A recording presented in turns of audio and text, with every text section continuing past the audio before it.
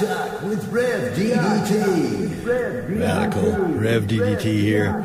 Just thinking about something. I was thinking about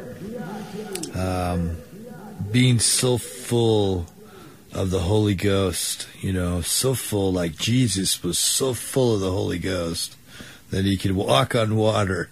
I mean, that's pretty radical, man. And so full of the Holy Ghost that he could touch lepers and their leprosy would flee from them. It would just leave their bodies. So full of the Holy Ghost that he could say to a man, "Go home, for your daughter's alive." And then on his way home, his servants show up halfway there, kind of meet him halfway there, and they say, "Hey, guess what? Your daughter's alive." And he says, "Whoa, really? About what time was that?" And they said, "About 1 o'clock in the afternoon." He says, "Man, that's exactly the same time it was when Jesus said that to me, man. Whoa." He's so full of the Holy Ghost that he could cast demons out of people with just a word. So full of the Holy Ghost that the demons knew who he was. I mean, get that. They called him the Son of God. Jesus didn't even call himself that. He called himself the Son of Man, which is a reference to an Old Testament prophecy of the Messiah. The title of the Messiah is the Son of Man. That's in Isaiah's prophecies. That's the connection in Isaiah. The Isaiah connection. Radical. There's other connections to Jesus and the past and the Old Testament prophecies. So many of the prophecies in the Old Testament connect to Jesus, and then there's some that are waiting to be fulfilled. If I remember right, I remember reading a long time ago, a man put together all the different prophecies that were fulfilled by Jesus in his lifetime, and it was something like 395.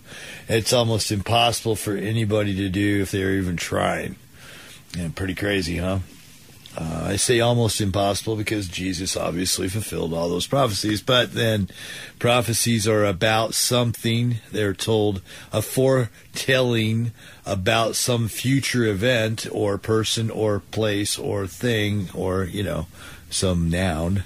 And Jesus in the category of a person, a place, and a thing. No, Jesus is a place. Yes, he is. He is a place in the Holy Ghost. Jesus is a place in God. Yes, he is. He's called the Son. Yes, Jesus is a place in God. Yes, Jesus is a noun, just like we all are. Jesus was alive. I believe Jesus was alive. My testimony is he is, was, and is. Jesus has fellowship with me every day. We have fellowship every day. We hang out and talk. Anyway, back on the topic. What was the topic here? Being so full of the Holy Ghost that we are a miracle, period. Just a miracle. A miracle worker. Miracles happen through us. Miracles happen around us. Miracles happen because of us. I was reading in 1 John about, and I'm just going to talk about this like maybe one of these days, so, but I'll just kind of give a little bit into it right now, and that is in 1 John. It talks about Jesus. It says, "In the beginning was the Word, and the Word was with God. The Word was God. In the beginning was the Word." And it says that everything was created by him and for him and through him. Now get that. Through him. And that kind of lines up with what Jesus said in Mark when he said, "I am the way, the truth, and the life. No one comes to the Father except through me." That's what Jesus said. Those aren't my words.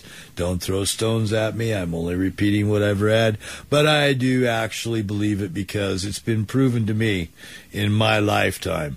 Now, I'm not here to force my opinion on anybody. I'm not here to force my religious view on anybody. I'm not going to stand in a pulpit and pound the pulpit and say, "You gotta believe or else blah, blah, blah." That's not me, man. You can figure it out for yourself. Just do what I did. Just ask God every single day to prove it. Prove it. Prove it then. Prove it, God. If it's true, prove it.